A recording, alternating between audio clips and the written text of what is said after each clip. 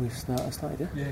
بسم الله الرحمن الرحيم الحمد لله رب العالمين والعاقبة للمتقين ولا عدوان إلا على الظالمين وصلوات الله وسلامه على أشرف الأنبياء والمرسلين سيدنا محمد وعلى آله وأصحابه أجمعين. اللهم لا سهل إلا ما جعلته سهلا وأنت تجعل الحزن إذا شئت سهلا. اللهم أعنا على ذكرك وشكرك وحسن عبادتك يا رب الكريم. السلام عليكم ورحمة الله وبركاته.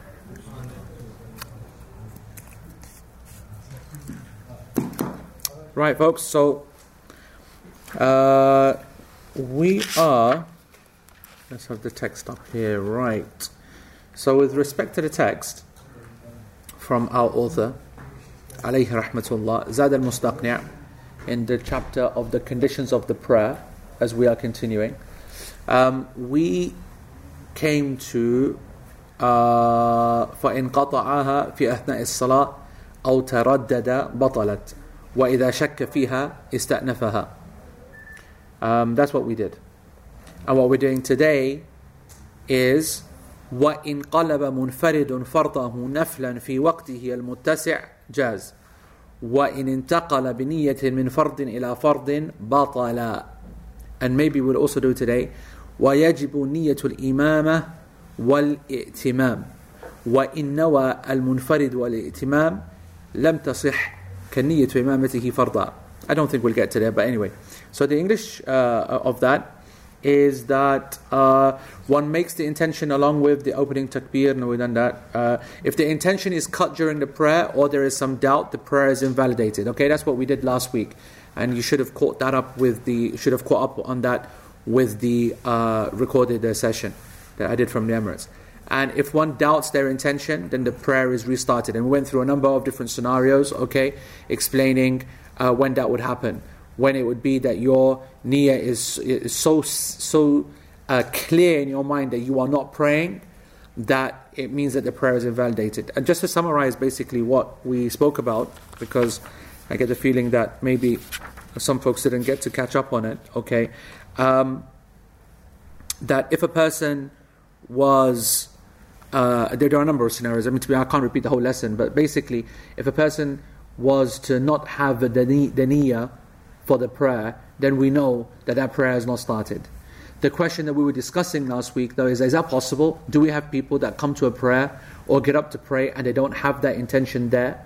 Is that possible? And we start then to enter into the realm of the kind of the implausible and the waswasa and so on. And that's when the scholars, they started making a difference between someone who's ill or someone who's mentally ill or someone who has lots of doubts and normal people. And I made it very clear that the class position is that we must not give credence to this kind of thinking. Because once you start giving credence to this kind of thinking, you create the waswasa devil. Okay? Insan is always being whispered to, but everyone gets it under control. Everyone has a question in their mind, whatever. But, you know, sometimes we make the beast bigger than it actually is, and then you start to get into a real kind of mental mess. So it's very unlikely that a person makes all the effort to, you know, get up and get ready, and it's dhuhr time, and they stand and pray, and even if they've got the wudu from fajr time. Because these little markers are the things that make it easier to remember what the plan is. Because if you break your wudu often, then making the wudu for each prayer is like a kind of like a resetting of the process. It makes you feel more confident that I know what I'm doing. I'm establishing a prayer.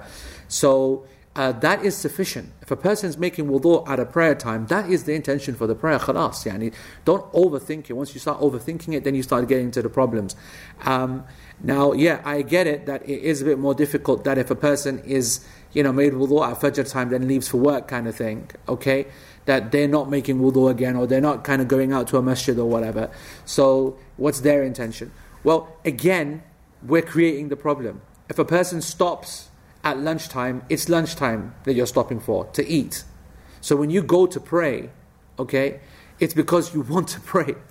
It's because you intend to pray dhuhr, and you know that at lunchtime is the only time to pray dhuhr, and you've got to kind of rush it, the usual kind of thing, that the attitude, you very rarely pray sunnah when you're out in retail or in an office environment. You know that you're going to pray fard because you've got limited time. These are the indicators that establish that your niyyah is sound. Alright? And so we start with, so I really emphasized that point last week. And then we spoke about different scenarios where there are times when the prayer is invalidated by a doubt in the niyyah. So one, for example, if you are absolutely, you've got a very real reason to doubt that you made the intention. I don't know what that scenario is, but let's just say that you really doubt whether you made the intention. And then another scenario would be when you want to change the intention, when you don't want to be praying, or you got it wrong. So you're in the prayer for dhuhr and you say to yourself, you know what, I can't be praying now, for whatever reason there is, but you want to break that intention. If you say to yourself in the prayer, I am not praying, then the prayer is gone. That's what it means in the text, is that if you cut the intention, the prayer is cut. It is, that intention is a shart. And like every other shart we covered last year, if it leaves you for a second, the prayer then collapses. It's like a leg of a chair. It's like any structure. It loses its condition. It's like losing a pillar.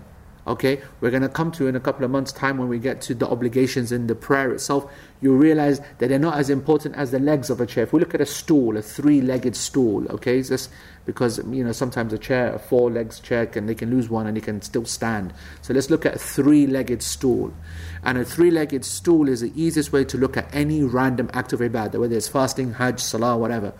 And the obligations and the arkan, you would classify the legs as arkan, and you classify the seat as theoretically you could classify the seat as an obligation. If you were to take the seat off, okay, or the flat part at the top, it might be that the structure of the actual legs could theoretically still allow you to sit on it. Theoretically, it could be very painful, right? Probably it will be painful, but it's not destroyed the chair, it's not falling down. But you take one leg away, the chair falls down, the stool falls down. So I want you to understand that the legs are always the arkan, the pillars, the most important pillar obligation of an act of worship, and the conditions are the same.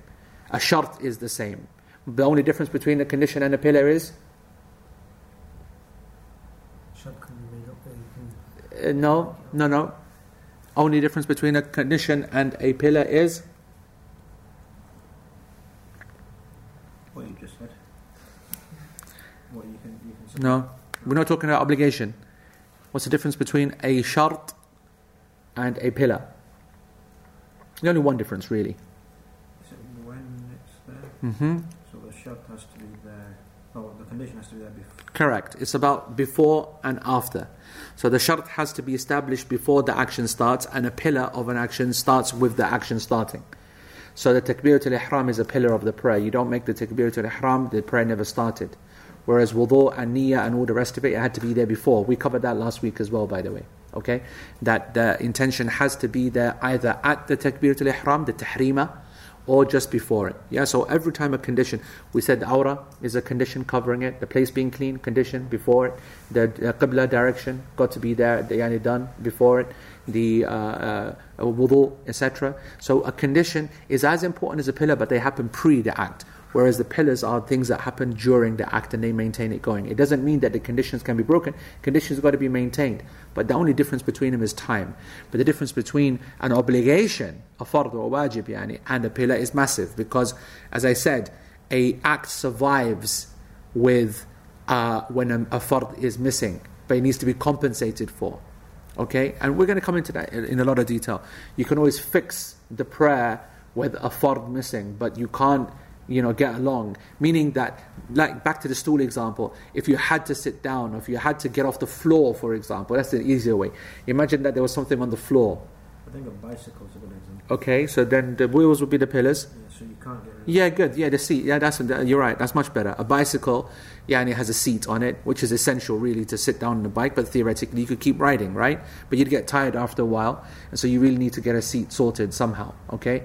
So without the tires and the wheels, it's gone. You can't do anything. Those are the conditions and pillars. But if the seat isn't there, then theoretically, whatever. I would say that the journey would be minimal. You need the seat, and so that's why at the end, if you've missed out on obligation, you add it, you fix it, okay, or via whatever the compensatory act is. In Salah we call it sajda sahwi, and the other acts in Hajj we call it the fidya, the paying the obligation to fix missing out on obligation. So we'll come to that in its right time. So anyway, the point is that the niyyah itself must continue. Once it leaves you and you are clear of it, then it's gone. But then we would discuss in a bit of detail. Obviously, this is a class of detail. We can't keep it light and simple as that, as baby fiqh that is. We looked at what about various actions that break the prayer? What about if you are intending to do that act? So for example, speaking. Okay, or for example, walking. Right? These are things which are not permissible in the prayer. Let's say that someone speaks to you or someone says to you, come here. Okay, whilst you're praying, and you're now thinking, right, I'm going to go over there because they're calling me, or because or someone speaks to me and I need to respond. If you are thinking of responding, all right, the Sheikh was discussing that it should break the prayer, because the Hanbalis say that in one of their narrations, that breaks the prayer as well, because you're intending to break the prayer. What did we say? We said that the intention to break the prayer, when you don't want to break the prayer itself, but you are intending to break the prayer via an act which breaks the prayer, does not break the prayer unless you do the act which breaks the prayer. Did you get that? Okay? Alright? I don't even know if I can repeat that again, by the way, because I was just flowing. And when you're flowing, it sounds quite nice, but now asking me again, I've got no idea. If you intend to break the prayer by doing an act that will break the prayer is not broken until you actually do the act that would break the prayer. But just intending the act. Now, the verse is intending to break the prayer. If you intend to break the prayer, like I'm not praying, it's broken, bam, immediately. Whereas to intend to break the prayer by doing an act that would break the prayer. So you don't actually want to break the prayer, but you want to do an act that would break the prayer, but don't even do it. So it's conditional upon the act, but you don't follow through with the condition. That's what we discussed. Okay, so anyone who didn't watch it, there's more detail to that, but that's in last week's lesson. Right, so today then we move to وَإِنْ قَلَبَ مُنْفَرِدٌ فَرْضَهُ نَفْلًا فِي وَقْتِهِ الْمُتَّسِعِ جَازٍ. So what did we have, Shaz, for the text there? The translation for that part. So it is permissible for one praying their obligatory prayer alone to convert it to a supererogatory prayer if there is enough time remaining. Okay? Yani basically, it's allowed for a person who's praying their fard to convert that prayer from an intention while still in the prayer to a sunnah prayer or nafil prayer, as long as there's enough time left for that fard prayer to be prayed. I'm going to give the example of that. Shaz, they say that the connection's not great? Fine. So Sheikh gives an example. He goes, alright, there's a person, he's praying dhuhr by himself. This is at the bottom of page 300 in Al-Mumti'. And he says that he's praying dhuhr by himself. He is munfarid. Let's make sure you learn these phrases, okay? Alright? Not just the English phrases. The word munfarid, okay? Munfarid means a person who's praying alone. Okay? Munfarid. Munfarid. Okay? Munfarid. Mim nun fa rada. Munfaridun. Munfaridun. Okay? Munfaridun, something like that, whatever. So, if there is a person, وَهُوَ مُنْفَرِدٌ وَفِي أَثْنَاءِ الصَّلَاةِ, and he is in the middle of his dhuhr prayer, and he now makes the intention to swap that fard 4 rak'ah obligatory dhuhr prayer to something else. So for example, to 4 sunnah, or to 4 nafil, or he's in the second rak'ah of the fard and he changes it to 2 nafil. Okay, that is allowed for him to do that, as long as there is sufficient enough time remaining after he finishes this sunnah prayer now that he's changed it to again then pray the obligatory prayer. Does that make sense? So if you got 2 hours to pray dhuhr, you can make this intention if you started praying at 1 o'clock. At the moment, dhuhr is kicking in at what, 12:30, 40 odd? And the asr is around 1:30. So a person does that at 1 o'clock, no problem. Yani, maybe he started the prayer and he said to himself, you know what, I've got plenty of time, what am I doing this for? Yeah, I didn't pray the sunnah before, I didn't pray in nafil before, and I got lots of time, why am I jumping straight into the fard? So he makes the intention that I'm now I'm downgrading this now to a nafil prayer.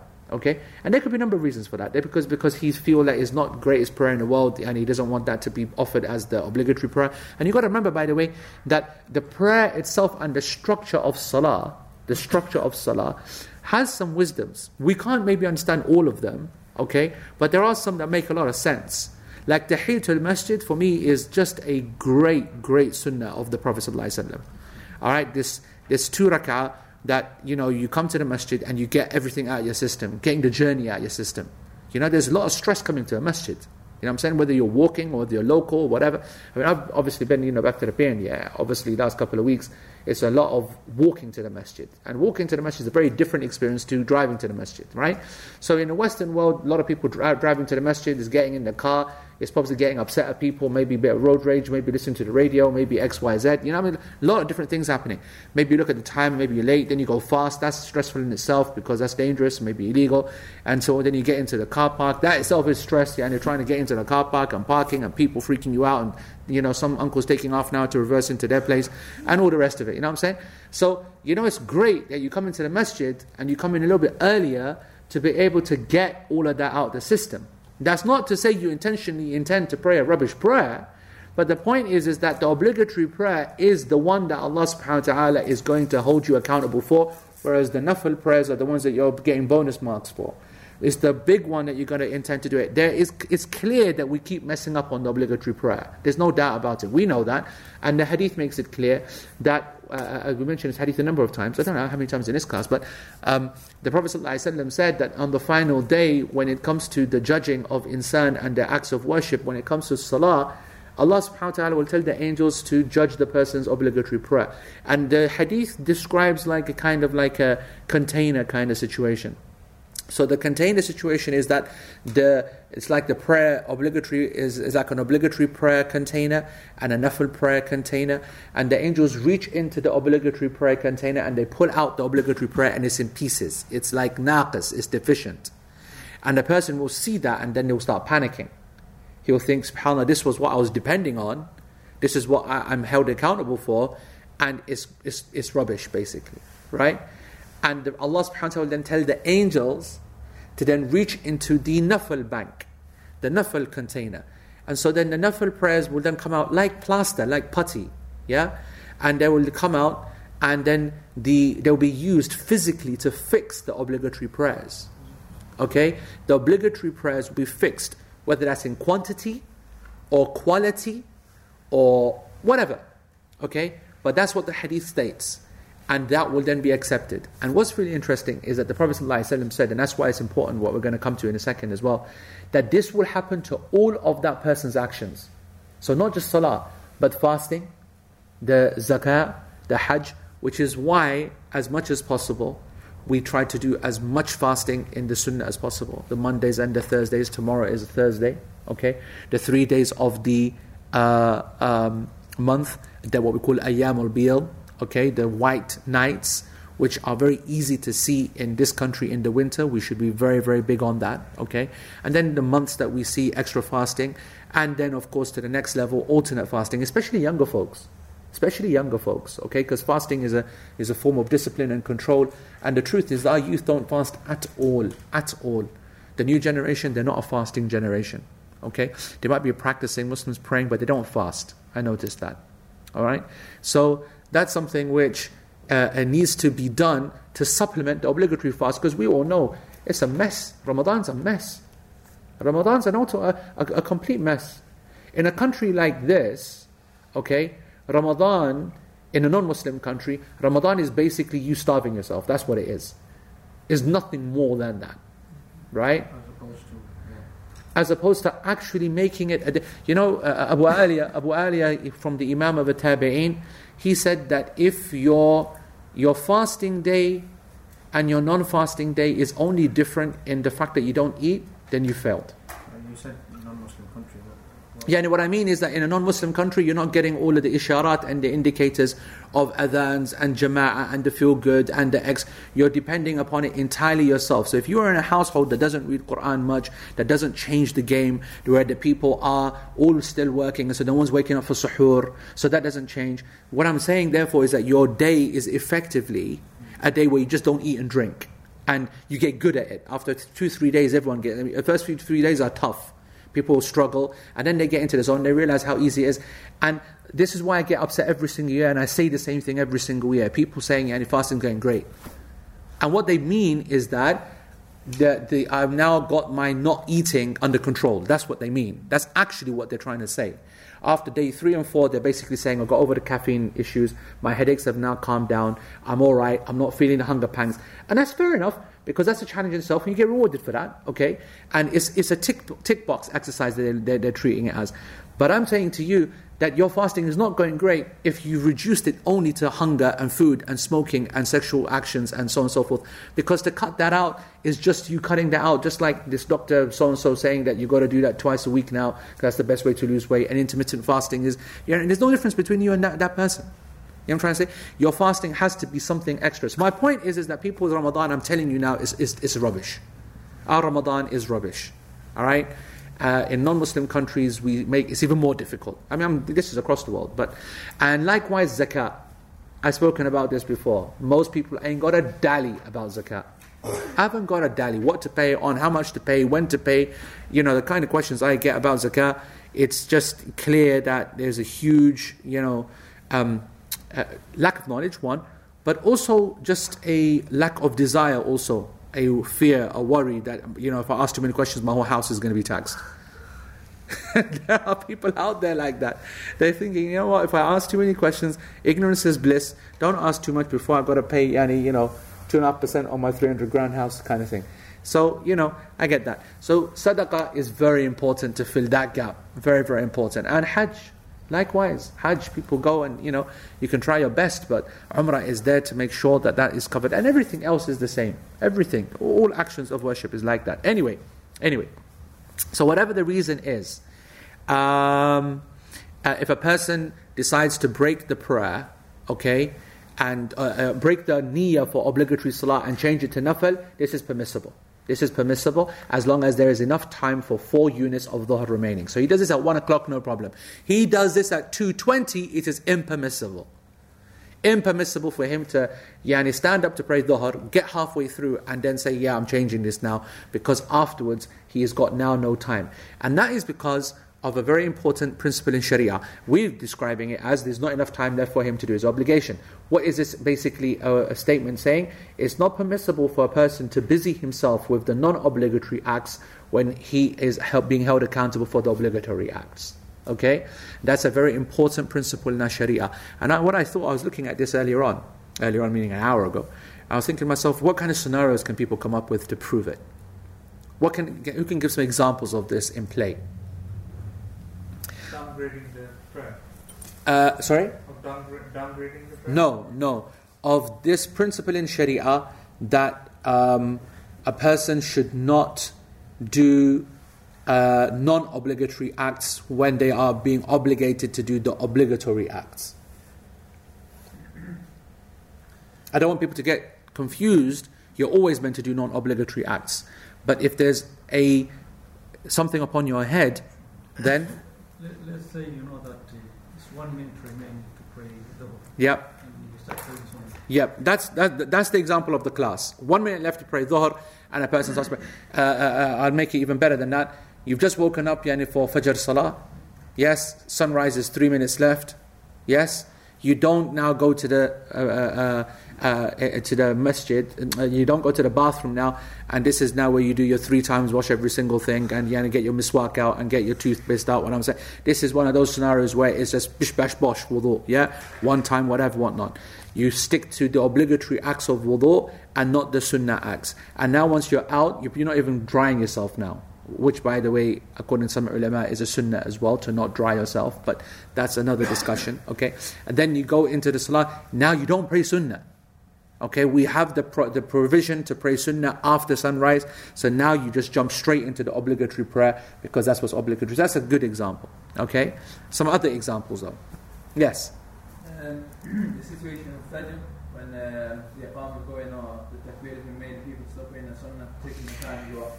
Yeah, this is different, okay? So just for the sake of the recording, the brother is saying that you're praying sunnah in the masjid and the iqamah goes and the imam is about to pray the prayer.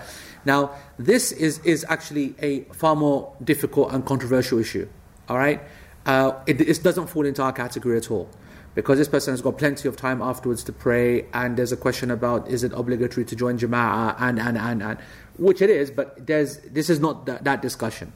Okay, the imperative of joining that jama'ah is because the Prophet ﷺ insisted that a person join the jama'ah, but it's not because of this act per se. Because there are some scholars that said that if a person, like the Hanafis, they said if a person can finish the prayer before the imam finishes the prayer, then they should finish what they have already started and then join the obligatory prayer. Oh, of course. No, that is the correct position. It's a position of the majority of the scholars. But that doesn't mean that Abu Hanifa and the Hanafi school that say no to that, or they give the caveat that I just mentioned, that they got it wrong. No, they didn't get it wrong. They have a very structured opinion, which we believe to be incorrect, but it is not invalid to follow. It's not invalid to follow. In this masjid itself, for example, we warn the people who come into the masjid late, okay, to not do this. The imam does that. He regularly warns people, okay, that don't pray while I'm praying. When you, if you're praying your sunnah, then you should cut it, or you should pray afterwards. However, invariably, the vast majority of the people who do that in this masjid are Hanafi taxi drivers who come in late. Yeah, that's the majority of those people who do it. They follow the Hanafi school. They don't care about the masjid or the imam or whatever. They just follow what they've been told, and that doesn't make their prayer invalid, because what they've been told is also very clear. They've been told that if you feel that you can finish your prayer before the imam finishes the prayer, then you go ahead and finish. And you know what? That's acceptable as an opinion. We would argue, even by the way, the majority of scholars is not a million miles away from what they said. The majority of scholars don't say you break the prayer. The majority of the scholars say what? That if you are more closer to finishing the prayer than to starting the prayer, and you can quickly finish it, whilst the imam is still within the first rak'ah kind of thing, then you finish the prayer. You get what I'm trying to say? No one says immediately you must break the prayer. Because I'll give you something else. I'll tell you something else. There are, again, just to show you the depth of fiqh and contextualizing it. The thing that you just mentioned and the ruling, when I advise someone, or when I'm that person, I never break the prayer. I will always finish my sunnah prayer unless I know something extra. So for example, if I'm in a Hanafi mosque, right, or a Deobandi mosque, or in a Brelvi mosque, definitely, I will cut that prayer ASAP because of two reasons. Number one, these people will start the prayer immediately after the Iqamah. And number two, they will go for that, through that Fatiha within 10 seconds. There's a real chance that I miss that entire prayer, a real chance. Now, if I'm in a masjid that's upon the sunnah, the iqamah is just a first step in a whole process. So the iqamah is given, the imam would then turn around, take personal responsibility of filling the rows, telling the people to come forward. If there are a number of rows, he will then assign another person to go and straighten these rows. This is sunnah. He will give the people a reminder about this is their final prayer, pray as if it is your final prayer, etc. Meaning, if I'm there in the corner, I know that if a guy starts iqamah, I've got 5 minutes here, bro. You get what I'm trying to say? So you need to know your masjid. And if you know the imam and whatever, so this is contextual, meaning that in principle you're right. A person should not carry on with the nafil prayer while the obligatory prayer is going on. But what the Hanafis came with is not so wrong, actually. They also said that as long as you are sure that you'll be able to get the imam in the tashahhud of the obligatory prayer, you carry on and finish it. And there's a reason why they say that as well. They said that once you start an act of worship, it is obligatory to finish it. It is obligatory, and that's the position of Imam Malik as well, but there's some difference about whether he applies it for salah. Anyway, any examples of what we're talking about? I read a really nice example. Yeah, go on. Give me the league example. Okay then. So what they'll say is if you're reciting Quran alone. Okay, reciting Quran alone in the masjid. In the masjid, they've got some kind of halaqah going on. Right. You should join them, not be on your own prayer. That's what they said. Obligatory to seek knowledge, but not to recite the Quran. Interesting. What would you say? In terms of if they were acting on saying that it's practice. The technical answer to that is that it is obligatory to seek knowledge bil jumla, in general, not from this particular guy in this particular fashion at this particular time, especially if he is. Don't say that. Okay. It's just that I've spent the last couple of weeks with those boys, bro. There's not much on offer, bro. I'm telling you. I sat in every single one. They always look after me, bro. Tabligis always look after me, mashallah. In terms of their knowledge, that's something else. But It's a shame because they get such a great following, and if they only authenticated what they were saying and they were telling the people, but at the end of the day, they're reading from translations. For example, if they were...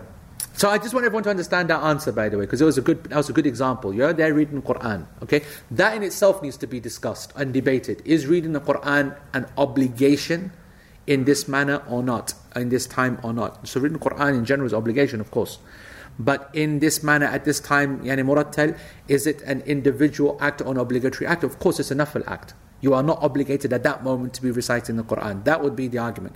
And the argument would be that if at that moment someone said, okay, the Sharif yani, you know, what do they normally say? I don't know what they say, but they say come closer anyway. So some guys, they gathered folks together, we want to give a reminder, okay?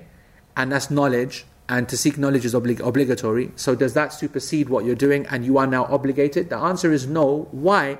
Because yes, seeking knowledge is obligatory, but not right there at that moment from this guy. Maybe you don't like that person, maybe you don't have time, maybe whatever.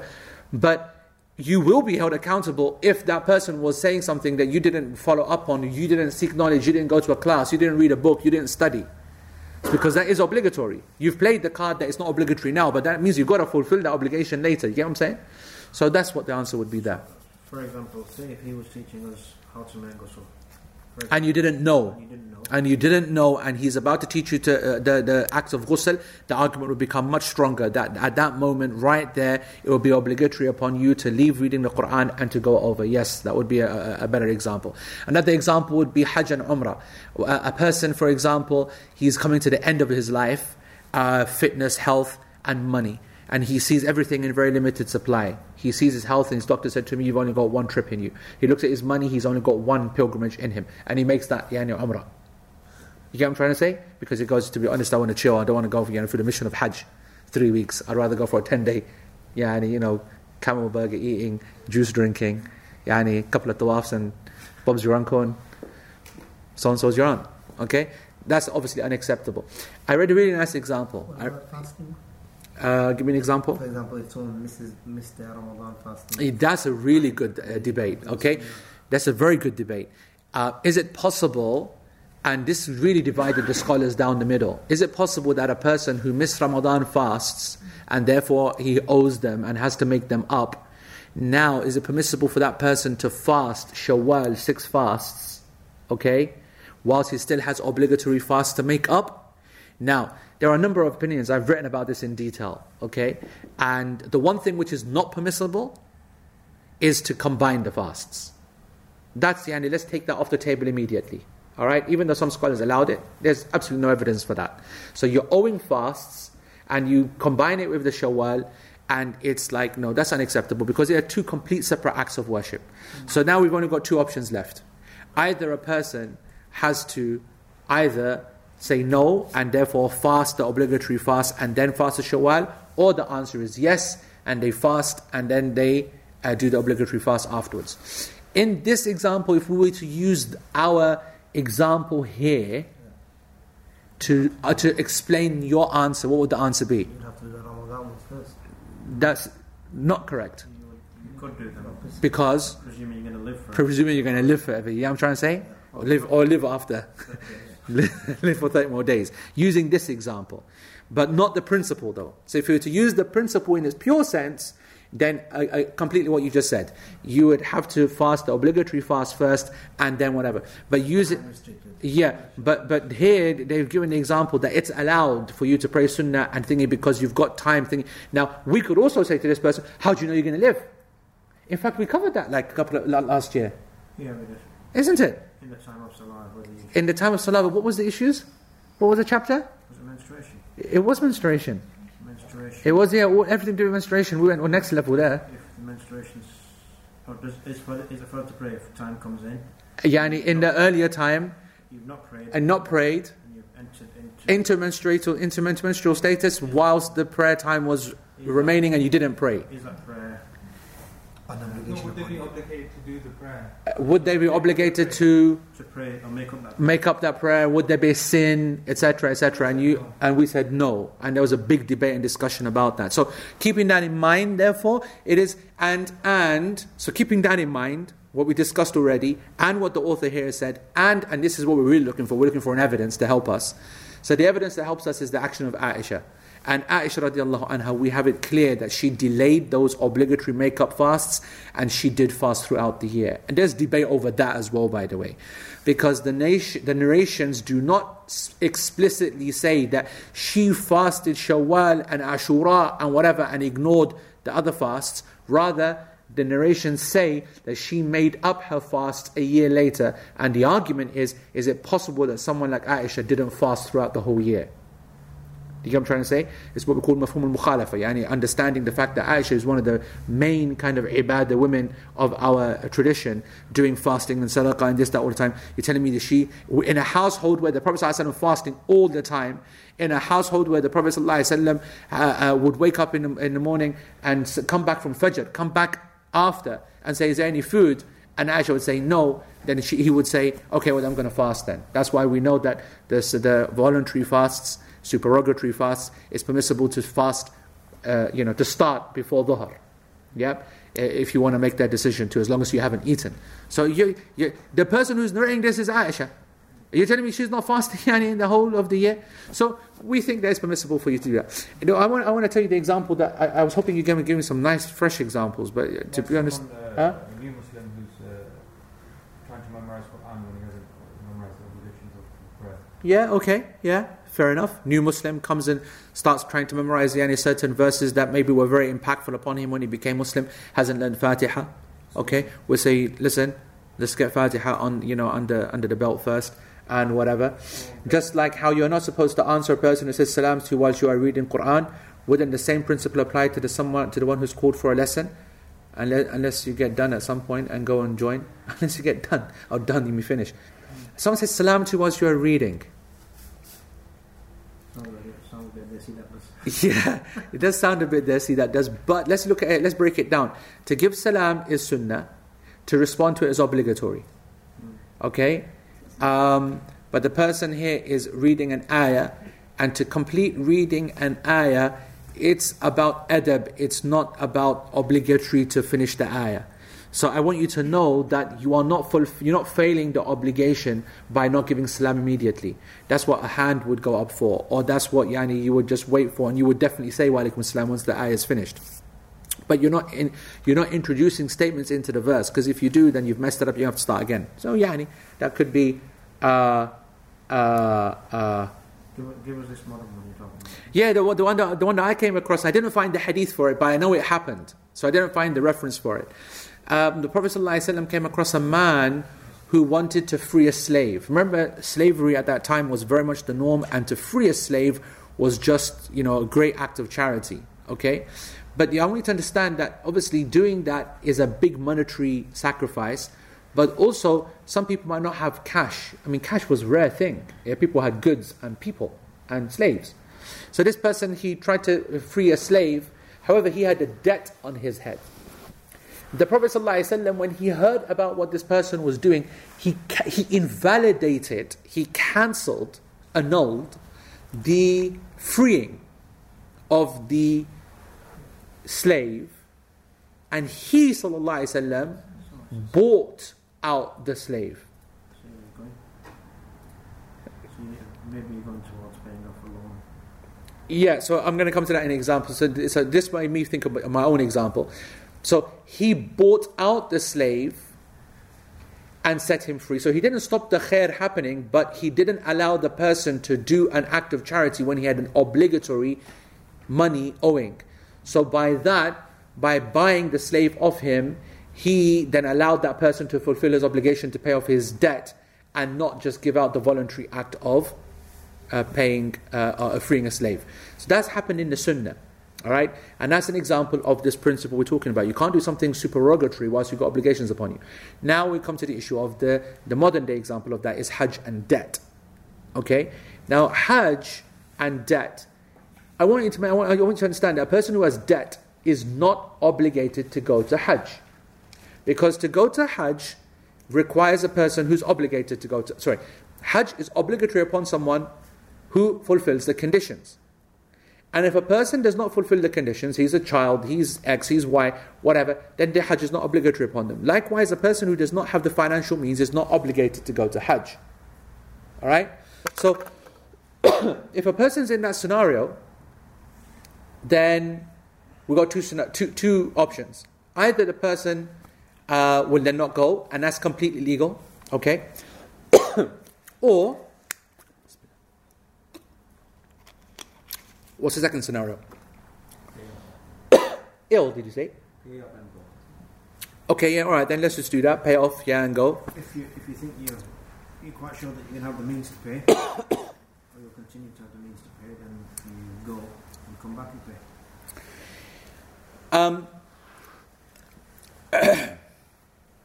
Yeah. Basically, the third solution has different versions. So the first one would be, it's a single sum of money that's being demanded from you now, there and then. If that's the case, then you can't go, because you're taking that person's money and you're putting it somewhere else. You owe a guy £5,000, okay? Hajj costs around £5,000-6,000 these days. You owe a guy £5,000, and he's waiting for that £5,000. You take that £5,000, you give it to Hajj. I mean, that's ridiculous. All right. So, option one there is to say to the guy, "Listen, are you good with the fact that I go to Hajj?" Right. So you got to seek permission from that person, and that person, by giving permission, what they're basically saying is something very important. They're saying that if you do not come back, and your estate cannot pay off, then I'm basically bakhana. Maaf kan, yes. Bakhana, you don't have a word bakhana? Is that Pukhto word, yeah? Yeah, I think it's Pukhto word, bakhana. Yeah, you are maaf basically. You're off the hook. But that's a risky thing, because people don't really make that kind of clarification with people. People understand it and then they expecting it from the estate when the money goes, and it's a mess. So if you get that in writing, then that's fine. The second scenario is a person, it has a debt which is in installments. Now, installments itself needs to be divided and broken down. If it is that with a person who is expecting it in a way where there's some doubt whether you'll be able to pay afterwards, then again, like scenario one, you need to go and seek permission. However, if all of the indicators are that it is a very well-controlled thingy, okay, right? And let me give you an example of this, a practical example. There are so many people that ask this question to me. Of course, obviously, I'm taking Hajj groups all the time. They're saying to me this exact question. And I say to them that when you go away for 2 weeks to Lanzarote, right? Okay? Or you go away for 3 weeks to the Pin. Lanzarote was only because some Gorat today, he says to me, "I'm going Lanzarote." Okay. He came around to sort out some electric thing, and he goes, "Where you been?" "I've been in Pakistan." He goes, "Oh, right, nice, was it?" I go, "Yeah, it was nice." He goes, "Yeah, I'm going Lanzarote." Inside, I just felt myself, Allah miskeen. Well, I don't want to go Lanzarote. No. Just the word itself rhymes with grotty. I'm just not interested. It feels grotty. It just feels like an Ibiza.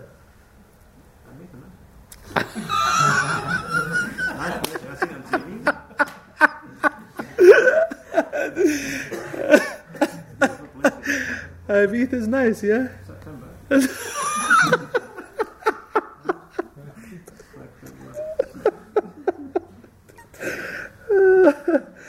Only in September. Only in winter.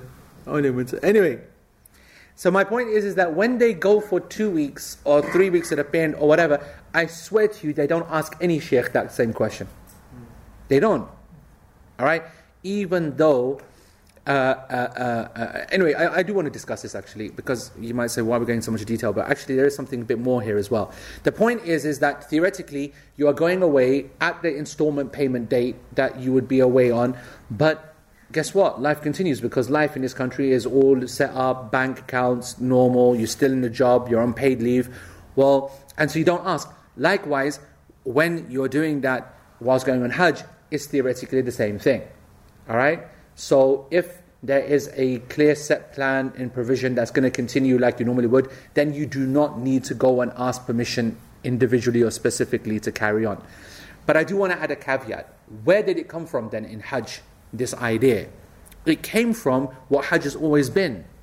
And there is no doubt about it that Hajj is not like going land Zurati and going back to the Pyramid. There is a real threat. People do die. Traditionally, when people would go to Hajj, when this discussion used to happen in the books of fiqh, it was taking months to go and come back. They were going on road and ships and all kinds of crazy behavior used to happen. So there was a very real reality that you're not going to come back alive. And so it does make sense to have this idea that I'm going to go and have a discussion with my creditors. Debtors or creditors? Creditors. Creditors. Debtors. You're indebted to them, they are your debtors. Debtors, yeah? Okay, debtors, I'll give you that. Okay. Yeah, no, I always go to... Bro, let's compare female education to male education. You know what I'm saying, bro? The Ajman's like, what? Okay, I'm still doubtful, by the way. It's creditors because you lend money off the creditors, don't you? So She's changed her opinion. Creditors. A debtor... Accounting principle is a debtor. So it's a debtor. No.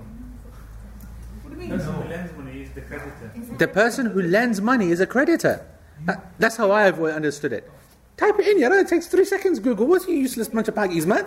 I googled it first, then I told you. Oh, there we go, bro. Game over, Sheikh has spoken. Google's wrong. Don't ever say that. Wash your mouth out, make 3 times wudu.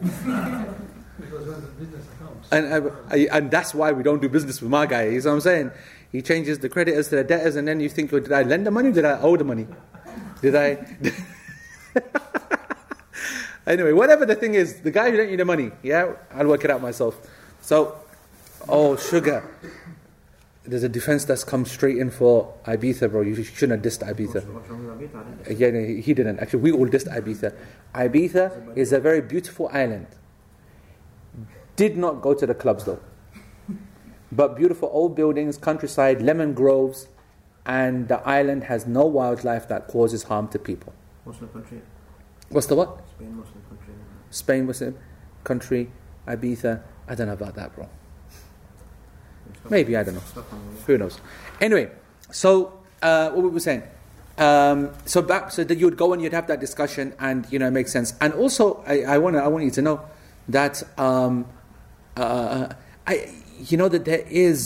there is even in today's modern, sanitized, very quick getting to Hajj kind of thing, there's always still the threat that something's going to happen. It feels like the likelihood of passing away is a higher percentage than normal. It is. And if you go on enough coach drives, you know that's a blatant fact. I mean, death is right between your eyes with those boys, yeah? And you got to put a couple of guys on duty at the front that are chatting to the driver, because when my man goes, the whole coach is all over the place. No joke, wallah, no joke. Remember that one last week on that one? Which one? Oh, you went past the exit and you tried to turn back. Yeah. And obviously these guys are on time thingy, so when they do things like that, they go past an exit, then they start reversing up a motorway themselves in a big dirty coach with people going left, right, screaming, shouting, whatever. It's madness, bro.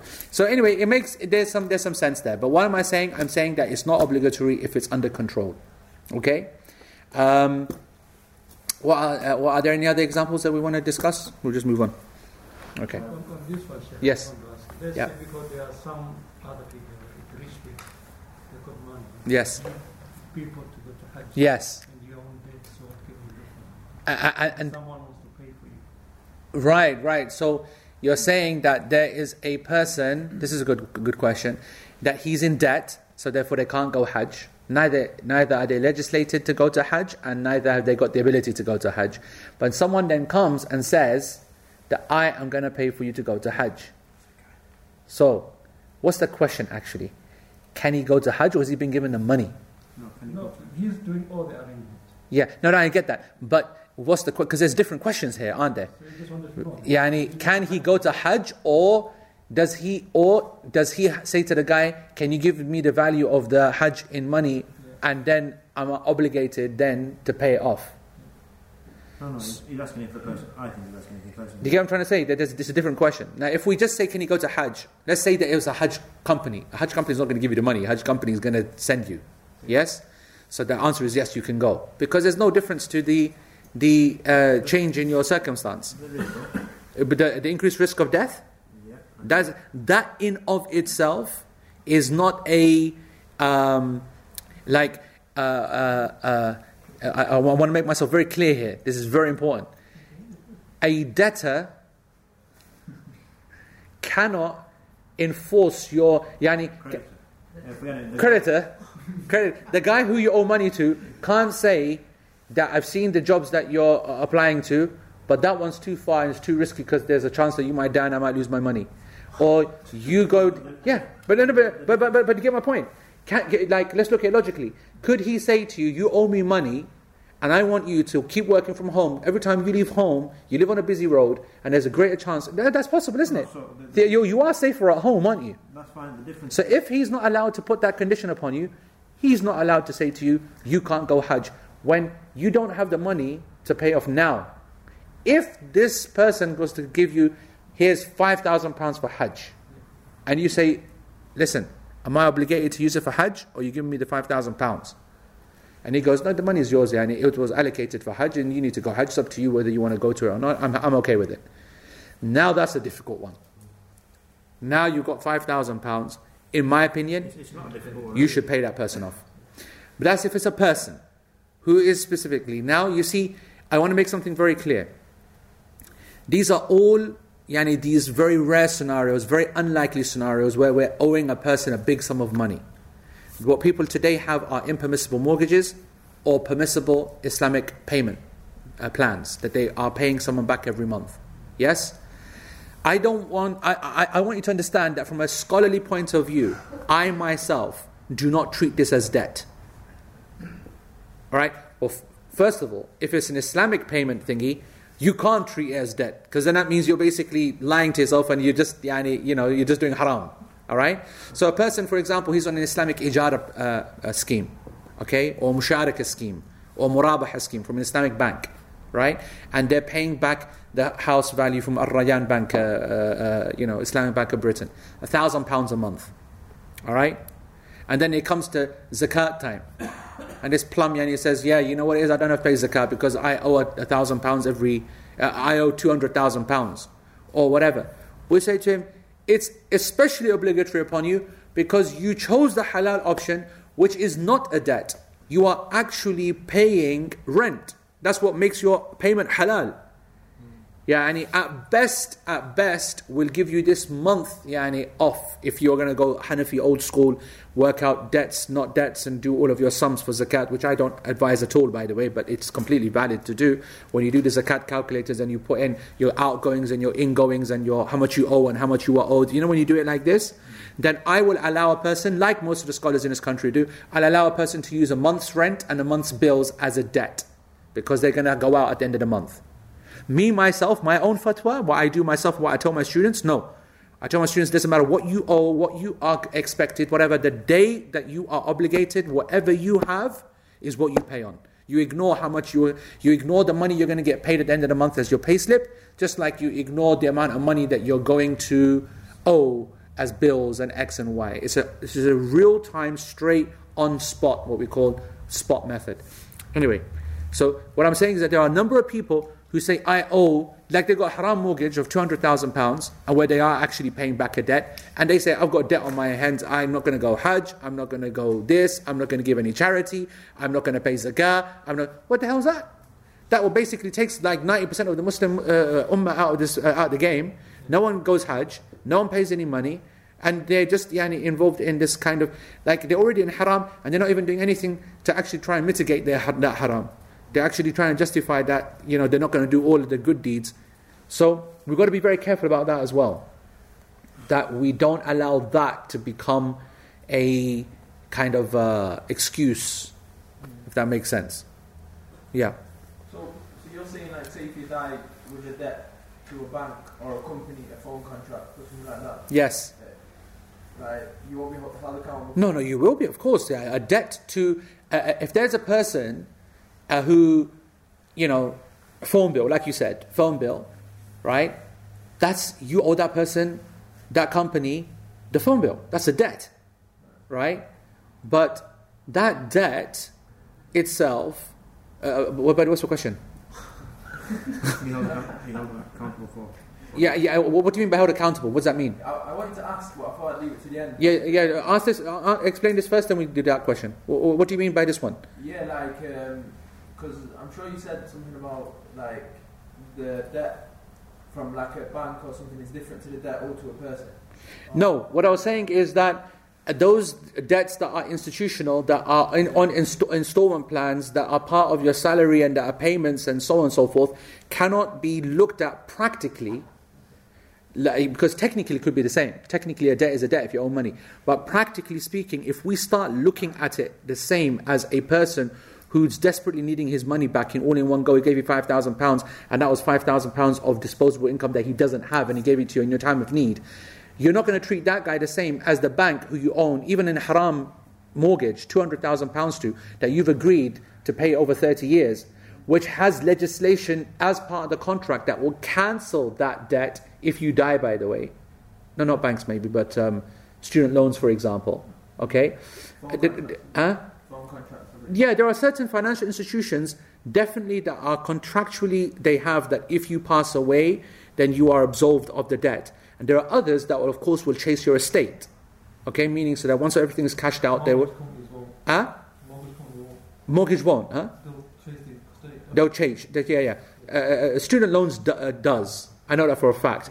But mortgage, I wasn't sure. So you heard that. They will chase. So what I'm saying is that they're different. You can't put them into the same category. Right? And we can't allow these long-term debts to become excuses for us to not ever pay zakat ever again. Because a person's got £5,000 in the bank, which is way above the threshold to pay, so you should pay now, what's that? 125 quid. 125 quid, you should pay zakat upon that £5,000. But he says, no, I don't, because I have £5,000 in my bank, but I owe £200,000 mortgage to my bank. So actually I'm £195,000 in debt. Now technically speaking, he's right. But if we allow this system to survive, this will be a farce. No one will pay zakat at all in this country. You get what I'm trying to say? That's my point. Does that make sense, what I just said? Yeah, okay, alright. What happened to this desk, man? Okay. You might not stick with this one, right? Yeah, to be honest, we might as well continue and finish this and kill this completely. Because we are at an hour. Yeah. What time is match of the day? That's the most important thing. Is it 10:45? Oh, it's miles away. Khalas, let's have another hour lesson then. Yeah, no, go on, Karen, yeah. Going with the guy with the Hajj, if he gets the money from that person to go on Hajj. Oh, yeah, so the guy's now received the money now. Yeah, he's been sent on Hajj. He's been sent on Hajj, money, yeah? Yes. Is he free from his obligation of Hajj? Oh, yes, absolutely. If a person has their Hajj paid for, it is their obligatory Hajj. Just because he did not pay for it himself, bro, you best not. Hello, is he going to bring it? We banned that, bro. They said because he was mine. Chalo, this is last week exception. Chalo, bring it. But you do that again, yeah? What's going on, Shaz? It was an offer. You're so weak. It's all Shaz's fault. So weak. We set hukam clear. We made a clear decree in this class. We No. This weekend we didn't have anything else, so we need to have something now. Yeah, how do you know he's might be going home?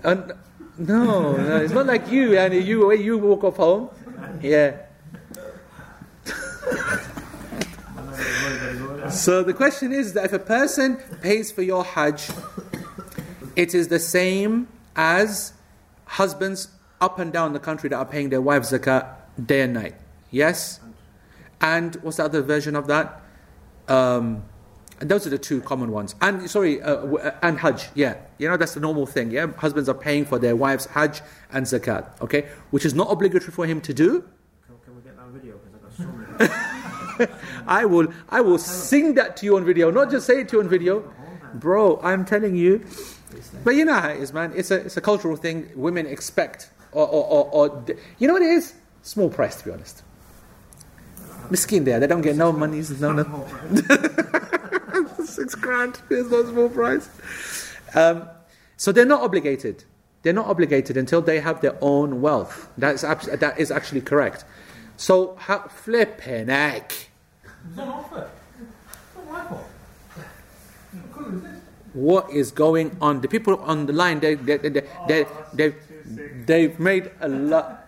Oh, Sugar, you went to Timmy Hortons. You sick guy. Bro, these Timbits are sick. Yeah. By the way, I can't share this out. You don't have to come to the table for Timbits because this is messy. We had to hoover the masjid last time, by the way. Yeah, okay, and that was not fun. Oh, sugar. You sick guy. Oh, yes. But you know, everyone online is thinking, you know, you're kamzoor bakwas. We're useless, basically. They... Huh? Khalas, yeah, open. What's that? There's no doubt that there's Astaghfirullah. This is Ajmal, bro. Wait, did you hear what he said? I see. I'm telling you, Ibrahim, dark horse, bro. I told you. Yeah, he did. Yeah, exactly. He said exactly what you think he just said.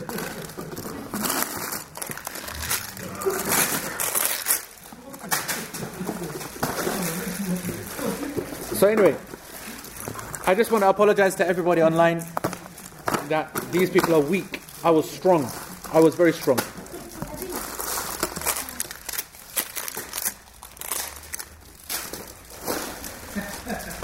Right. And this one you're going to have to come afterwards, okay? This one you have to come for after. Oh, this is so nice. Bismillah.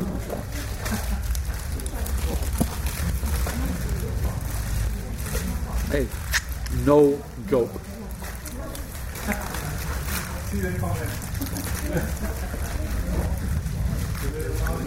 I can't even see what's going on. Oh. So much for the food ban, exactly. So much for making the ad. I just want to say it was not me, it was them. Make an announcement online that the birthday cake ones are not allowed, by the way. The birthday cake, what one? They have these in birthday cake flavour, and they're not suitable for vegetarians. Timbits. They do a birthday cake. Yeah. Apparently the birthday cake, Tim Hortons, Timbits are not halal. By the way, I'm coming down your Salford tomorrow, so I'm going to go myself. Have you been yet or not? Yeah. You have, yeah? Is it on the way to hospital? Not the Salford one, I went to the other one. Oh yeah, you got one there as well. You guys, upper class people, innit, man? We've got nothing. We've got flipping Costa Bakwas. Anyway, yeah, but the Salford one, where thingy, is it near the hospital or not? No, it's Birmingham Road, man. Oh, it's Birmingham Roadside. Anyway, can we finish this, please? What were we talking about? We're talking about women don't need to go. Yeah. Regarding the same issue. Same issue. So anyway, to finish off your point, that when the person accepts the Hajj, it is the obligatory Hajj is done, but upon one key condition. What's the condition? You need to pay the debt. But let's say... No, I need to know that you understood the condition. Bruh, after the class you fat git. Get out of here, man. The heck's this? Unbelievable. My man bowls across here and tries to blame Shazad. Shazad's having kittens in the corner. Goes on a diet, having a heart attack. Right. So what we were saying? What's the condition? What's the condition of paying your wife zakah? What's the condition of sending your wife on Hajj? What's the condition of taking this gift? As long as you can job, baby. No.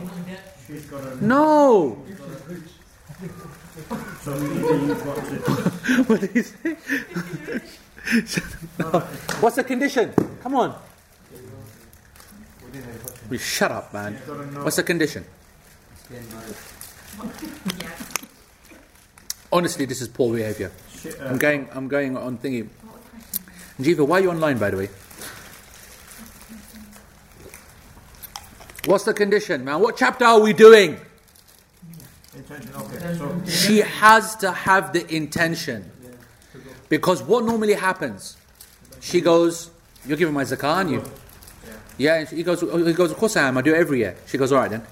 And I told you guys this before, that, and I mentioned this in wudu, and I emphasized it again, and in the book of Salah, I said that the issue of niyyah is a very dangerous one. People become very comfortable, and they don't think about acts of worship. So like I said, that when a person is mixing between wanting to go and freshen up after going to the gym, and making the wudu, and making ghusl for Friday, because they went to the gym on Friday, it is very conceivable that a person goes into the shower not thinking about Friday. Do you get what I'm trying to say? And they just clean themselves, because people get into the system. So when your wife is now used to you giving zakah all the time, she needs to articulate in her mind that Ya Allah, accept my zakah from me. Husband's paying it. Ya Allah, accept this hajj from me. He paid for it. Ya Allah, accept this hajj from me. Jazakallah khair to the person who donated it. So it's very important that your intention is there, then the hajj is accepted as your obligatory hajj. Carry on. It's just a tricky question. Yes. Because most of the people, when they get married, there is mahar. Sounds like it. I've never seen it before. I'm going to have to start one next time. Most of the people, when you get married, there is mahar. Yes. And sometimes people, they don't pay mahar. Yes. It's a debt. Yes. So can you go to hajj without paying mahar? Yes. So actually, interestingly, when it comes to this discussion, it was based around mahar. Because that was the prominent debt that people would be talking about in the books of fiqh. So when you get married and you agree a mahar of say £10,000 with your wife, and most people don't have that £10,000, so it becomes mahar some muakhar, it becomes something which is delayed and to be paid according to an agreement and whatever. Obviously, many wives they wipe it, but they shouldn't. Okay, and if they take it there or then or early or whatever, it is a debt upon the husband. And just like everything we've discussed, it applies the same. So a person would have to, if she turns around and says, I want my money before you go to Hajj, then you can't go to Hajj and you have to give it to her. It's exactly the same as a debt. When you say intention, for example, somebody buys their wife some jewellery. Okay. Yeah. There has to be some kind of intention that I'm buying it and I'm giving it to you and it now belongs to you. So you're responsible for that zakat. Yep. Yeah. I think that's a big issue as well. People don't kind of think in that sense. You mean they're not sure on ownership? Exactly. So that. Yeah. I mean, listen, I don't want to turn this class into pure pesa, but obviously there are, we're just weak, really weak on mu'amalat in general. Okay? And not only are we poor as Muslims, we have two major problems. So there's three problems. The first one is, as I said, Muslims, meaning that Islamically we are very weak on mu'amalat, right? But the two big problems that come in, number two is that culturally we've got a few things that really mess things up. And then three, legally we're in a non-Muslim country, which makes things even worse. So for example, the other day I took some of my money. I don't want to turn this into a financial flipping, advisory or whatever. And I'm sure that's illegal anyway. But so you know that an ISA, what an ISA is? An individual savings account. Okay, they're very tax efficient. All right, so you can put money in, and if you put money into that, and you put it, it's a wrapper, isn't it? It's an account, and you put it in a wrapper, and you invest that money in a stock which is halal. Okay. Then that's a very good thing for a Muslim to do. Because one, it's investment. Two, it's halal because you checked it, it's halal. And three, whatever you make as a result of it, in the current economy and policy by the government, it's tax-free, up to a certain amount of money. So I used my tax allowance, okay, so I couldn't use anymore. So I said to my wife that I'm going to use hers. It's not her money, it's my money. Do you understand? And she accepted that. I don't get yourself into trouble with a taxman online, by the way. Don't tell you that you do it online. I don't care about that nonsense. Who knows, Yani? This is just me explaining a point. It's her money. That's the whole point. It's her money. That's the whole. You gave it to her. It doesn't. What the khattar is going on, bro? This is legitimate excuse, though. This is legitimate excuse. I just want to say, which excuse are we using? Nusayba, yeah? This is the legitimate excuse. This is legitimate. I don't care. All the haters online, okay? Whoa.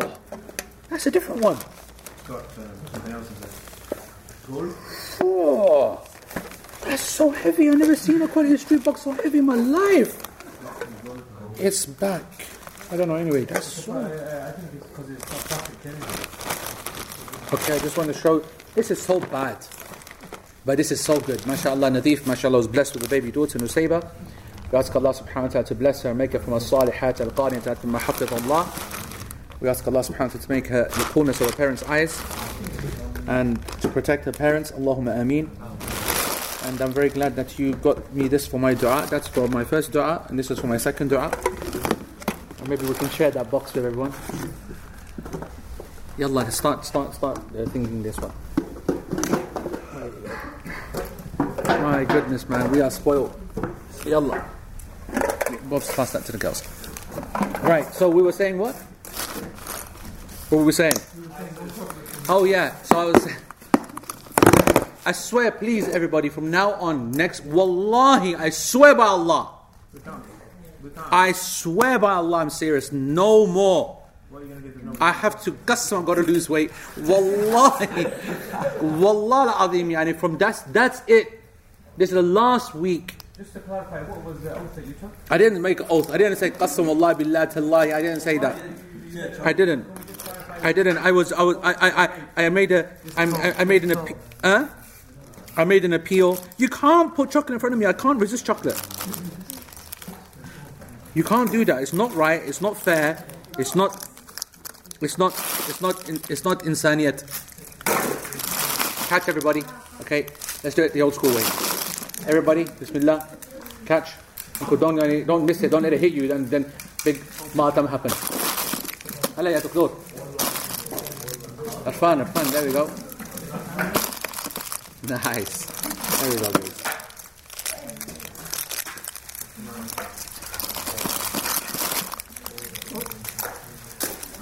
MashaAllah. Right, guys. Focus. Bismillah.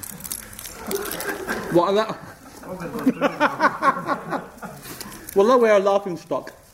We're a laughing stock to the Islamic world. All we do is eat chocolate in this class. People online, they think, what kind of class is this? We read quarter page of text, chat for 1 hour 20 minutes about Hajj and this and that. No focus. Right. Where are we? ISIS. So the situation is that that's my money. Right? But it's in her name. It's her money. Do you understand? Now, we are very lazy about things like that. There's a legal ramification of that. Zakat that's to be paid on that. Does it or does it not? There's no zakat paid upon investments. Just want to make it that clear. According to a number of scholars in this country, absolutely is. The Hanafis in this country, absolutely you have to. In case of death, who's now going to now be fair enough and say that this is my money or not?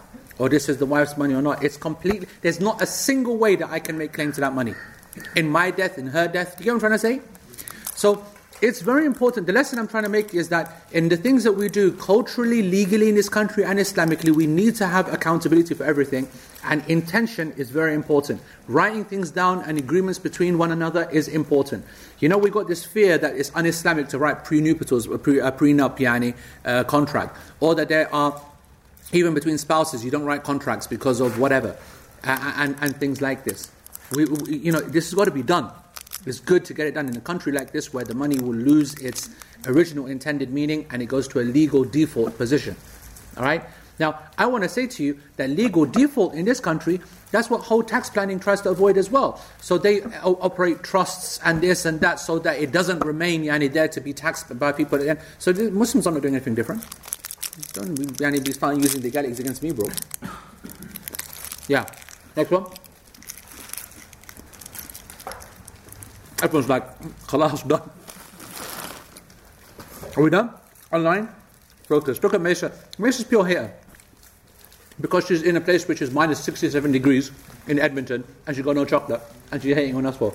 We told you to go and live in Edmonton. You know what I'm saying? Right. Any other questions, Shaz? Don't say that. Huh? Not many on topic, yeah? What was the topic? Exactly, you can't hate on them for that reason, bro. Can't start from the bottom then. Why the full 4 rak'ah? I don't even know what that means. I wonder for parents who are teaching their children to pray, or of children who are restless, autistic, ADHD, etc., will this impact the reward of our own prayer as the one who leads absorbs the mistake of those that lead in prayer? Is that correct? Also added to that, is it better for a parent to gently turn the head of the child whose gaze is wandering or is making unnecessary movements in their prayer? To just advise outside of the prayer, remind before and then repeat the reminder after the prayer. I mean, that question's got some important levels. First of all, there is a statement which is very correct, which we need to remember that one of the blessings of praying in the Jama'ah is that indeed the Imam does absorb mistakes of a person. Like they got rubbish qira'ah, they don't understand what they're reciting, they don't feel the prayer, or they forget to say Subhana Rabbil Azim, or they forget a surah, etc. These are things which the Imam, when you're leading the prayer, they cover. So you don't do sajda sahu by yourself. You are following the Imam, he covers for you, brings extra blessings, extra reward anyway. So that is something which is important. That is correct, yes. But she's now applying that same principle that if a person's at home with their kids praying and they are kind of, restless and so on, and would you absorb their mistakes? Now that's too general a question. If someone has autism or ADHD, whatever, that's not a mistake. That's not a sin either. There's no absorbing or anything going on. That is the prayer according to their best ability. You though, if you are being disturbed by that, okay, then it's two scenarios. You should try to avoid that if you're being disturbed to a level where you can't concentrate. And if it comes to a point where you can't concentrate, or you can't, then you've got to find another option. You pray at other times when they're quiet or they're sitting down being looked after or whatever. And if you can't and you're forced to go through it, then you will be rewarded for everything that you are able to absorb from that. And in terms of moving the head, etc., no, you don't do that in obligatory prayer yourself, especially for a child. You'll be moving throughout the whole prayer. You've got to focus on your prayer, get a job done, and then if they're praying by themselves, that's when you move people. But no one, you're in your obligatory prayer yourself. Regarding women going to Hajj without a mahram, some scholars say, I feel there is no mahram to go with a woman. Hajj is not even fard on that woman. Some scholars allow the same woman. Can we have a little bit of explanation? I might write something on this in detail because this is confusing people, okay? It is a classical difference of opinion. I do not hold that it is a condition for a woman to have a mahram to go to Hajj, which is separate from the second issue, which is it obligatory for a woman to have a mahram to travel? Okay? To travel a long distance. These are two separate scenarios, okay? And they have to be seen separately. The vast majority of scholars, they said that a woman requires a mahram to travel a distance which leads to qasr prayer, so like 50 miles plus, etc., or day and a night. And that's a safe position. And we're not talking about what's good and what's not. It's always good to have mahram wherever you're going, even going down the street, as we all know, okay? Let alone on the other side of the world. Of course, mahram's good. But obligatory or not? Well, it's a lot closer to obligation during normal travel than not being an obligation. I'll just make that statement now. I'm summarizing in a very big way. But when it comes to Hajj, people mistake the point of, is it for Hajj or for the journey? If it's for Hajj, then Hajj has nothing to do with mahram. Okay? Hajj has to do with getting there. So the discussion is now defaulting to, does a woman need a mahram to travel? Okay? As opposed to Hajj. Hajj for me is far, far easier to allow a woman to not go without a mahram. Completely. Umrah groups, Hajj groups, because they're going in these groups that are religious, of good character, in safe ways, together. They're doing the exact job of the mahram. And so for me, there's not a problem at all. Now, a person going by themselves, journeying to Pakistan, journeying to London by themselves or something like that for a couple of days, that's a far more difficult job to justify than they're going to Hajj. Hajj is the easiest one. Does that make sense? Yep. And it's not so straightforward. I have to say I'm lenient in the issue of obligating a mahram, because I believe it's an issue of safety, and if safety can be assured, then a person can go. The problem with this opinion, though, is that in today's real time, it's very dangerous. Any time can turn into a bad scenario. Woman traveling by her own is not a healthy situation, and it would be naive to imagine it's not. Yeah. Is there not specific to Hajj for this? There are some people that try to make it specific to Hajj, but they have to bring an evidence. Is there evidence? No, there's no evidence. The evidence is the fact that they're saying that you're not going to go to Hajj without traveling. Well, that's technically true for a vast majority of people, but then if that's the case and the issues of traveling, then you don't, So, or you look at the hadith that are around the discussion of traveling and whether you need a mahram or not, and if it is about safety, if their illah is safety, then that is taken care of in a group. And if their illah is not safety, but it's a ta'abbudi matter, tawqifi, it is just a ruling that you have to accept, then of course, then a woman can never ever go anywhere then. Go with uncle then. Go with uncle. and then enjoy herself, correct? Right, a few weeks ago, if you have a debt in the form of a mortgage, can you still give charity? Yes, absolutely. Can a female go to a Hajj group? I said that already. I wanted to pray a fard together with my mother, but I got a bit confused and thought she had already prayed, so I started alone. Then she said she hadn't, so I cut my salah. Huh? I wanted to pray a fard together with my mum, Jama'ah, but I got a bit confused. She thought Mum's already prayed, so she started to pray herself. This woman was asking a question. So I got a bit confused. She thought that she had already prayed, so I started alone. Yeah. And then Mum shouted out. And then she said, "Oh, I haven't, so I cut my salah." She should have told Afra and Shil. We're covering this next week. We're covering that next week, inshallah. Creditor is someone who lends the money, by the way. Flipping financial services, bakwas, whatever. Stick to chocolate. Stick to chocolate. Stick to chocolate and digestives.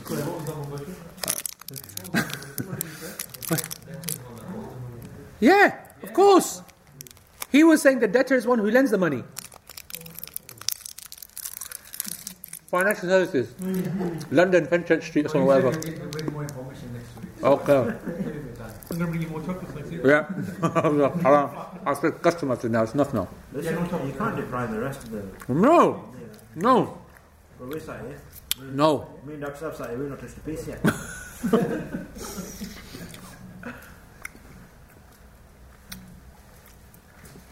What's up? You mentioned the question on voting last week. Did I?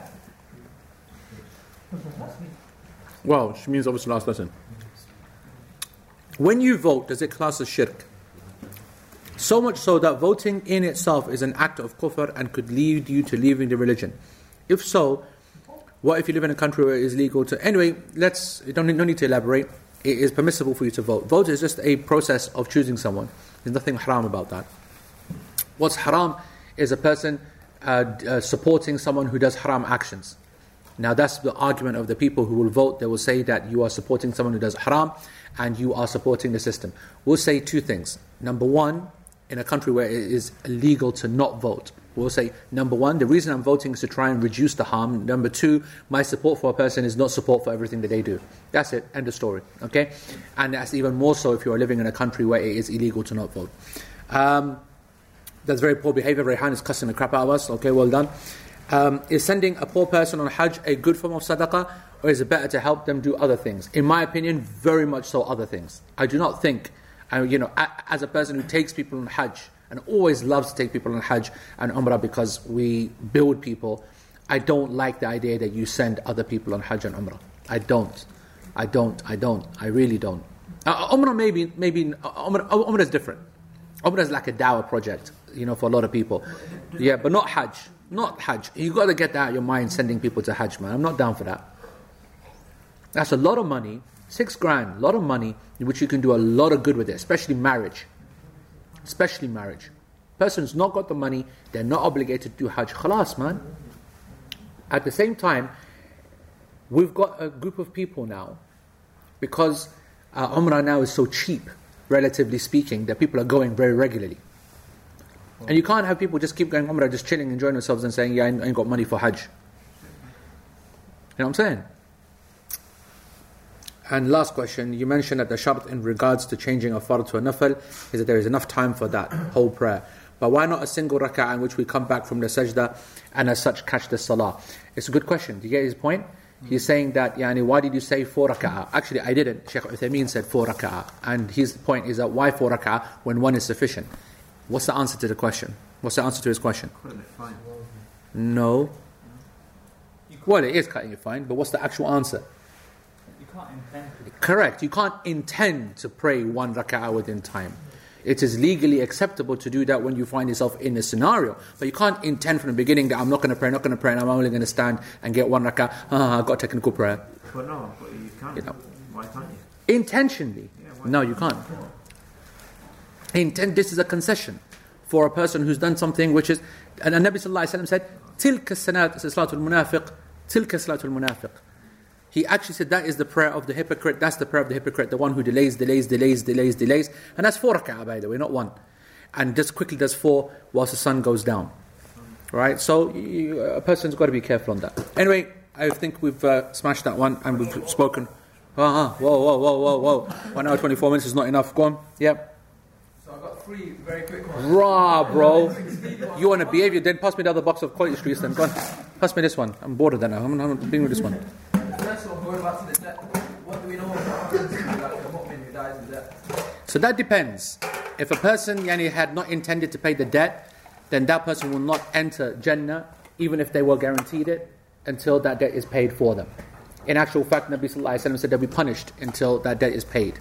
If a person was fully intending to pay that debt, and then they died, whatever, then they are not being punished by that because of their intention, but it needs to be fulfilled from that person's inheritance, or someone else needs to pay it off. If the person owes a debt and the other person writes it off, there's nothing upon that person. Those are the 3 scenarios that a person can be in when they owe money. Yep. Second one, hypothetically, say you break your phone, someone drops your phone, smashes your screen. Your phone. Say I drop your phone. Yeah, so someone else's, yeah? Yes. Yeah. I owe you £100 now. So Why 100 quid? Just let's say You drop my phone, bro, you're paying £1,000 flipping pound. You know, don't know pack and £100 behavior. So you say, I want £1,000, so I give you the 1,000. Is it worth it on you to replace the screen, or can you just keep the money? Sick question. As a pack, I can tell you what I'm going to be doing, yeah? Upgrade time, yeah? Look, Shazad laughing, because that's exactly what he does. Look, even though he's a big shot dentist, but that's exactly what he'll do. The question is that what if he then goes and gets the second, the unbranded version, which is £5 and gets it replaced? Astaghfirullah. And charges the guy for the full price original Apple. Experienced coming out there, bro. Experience. It's a serious question because it's an important one. Because what you've given is a lame example. The one that he's given is what he's alluding to is car insurance. Person goes and gets a quote, and it's like £3,000, and you can get the job done for £1,500. Do you understand? Yeah. Yeah. That's the.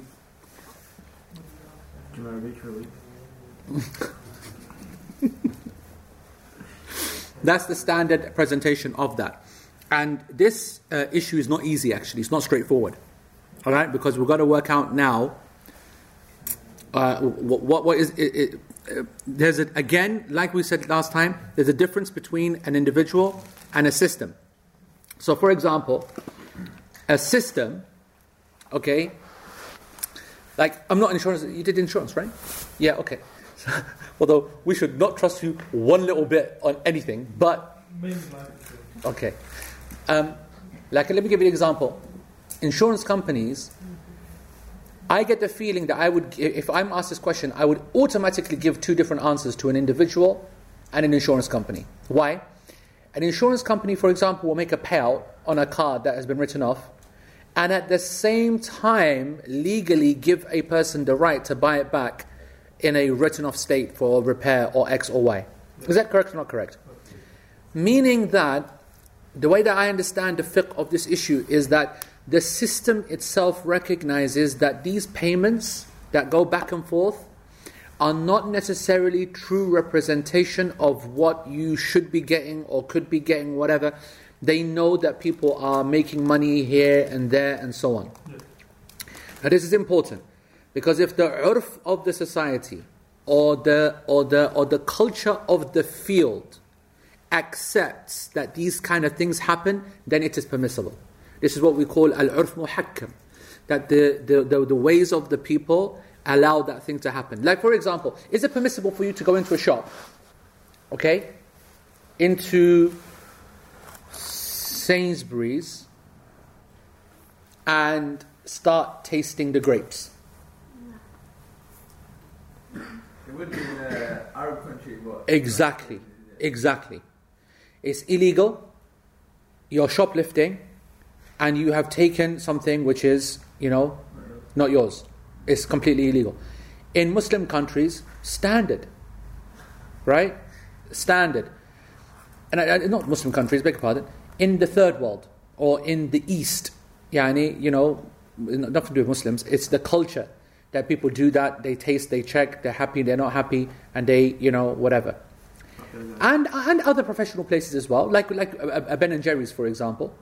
Ice cream shops. You used to see Shaz, he doesn't even buy any ice cream, just goes in. He says, try that one. I'll try that one. Then suddenly he becomes Yani, he's like, right, I'm done now. I just want to say Shaz never done it in his life.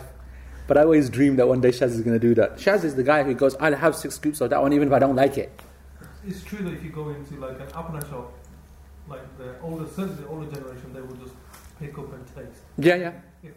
And that's my point by al-urf muhakkam. We have to understand that when we answer these questions, especially when it comes to mu'amalat, money issues and whatever, we do look to the kind of the prevalent culture of the people. It does actually have, and it's a very interesting area, a very difficult area as well in Islam, you're having people's subjective customs and cultures have a legal effect upon an Islamic ruling. So in one scenario it wouldn't be, in another scenario it would be. So for example, a person, like there are many companies, and certainly amongst Muslims, and but just many companies that will pay you an allowance, and it's called an allowance. They actually used to say this is your fuel money, right, back in the day. And if I'm not wrong, after a while, just to make it easier, they changed the phraseology to allowance, to allow you to just choose what you want to do.